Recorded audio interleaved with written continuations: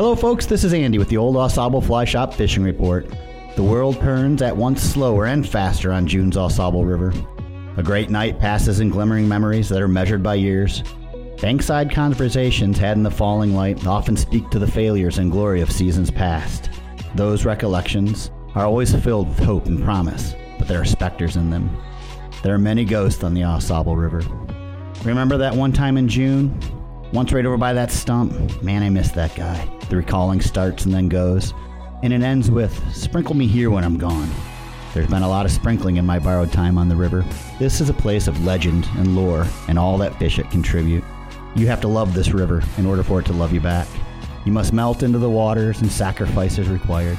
Nothing comes easy in this hard scrabble ground. There are only dedicated AuSable anglers. The river is more than a friend and it's seldom family.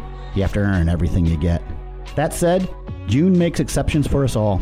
June is when you can catch your first personal best, and it's when you can net your last best trout.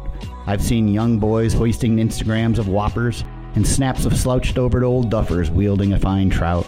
Those photos of old anglers are often next to a guide that walked up an AuSable River boat within a short cast of the rising trout, ensuring that the angler was once more etched into the fabric of the AuSable River. This isn't like any other trout place on the planet. The time is now for all of you that want to take part. ISOs are rolling, hecks are hatching now. It'll be easy some nights for a few fishermen. It'll be lessons learned for many others. The granules of mystery that still exist in trout fishing roil in the currents of the AuSable River. And it's June. Jack and I will have plenty of time for bass and belly floppers next month. Get out if you can. Thanks for listening, and I'll see you on the river.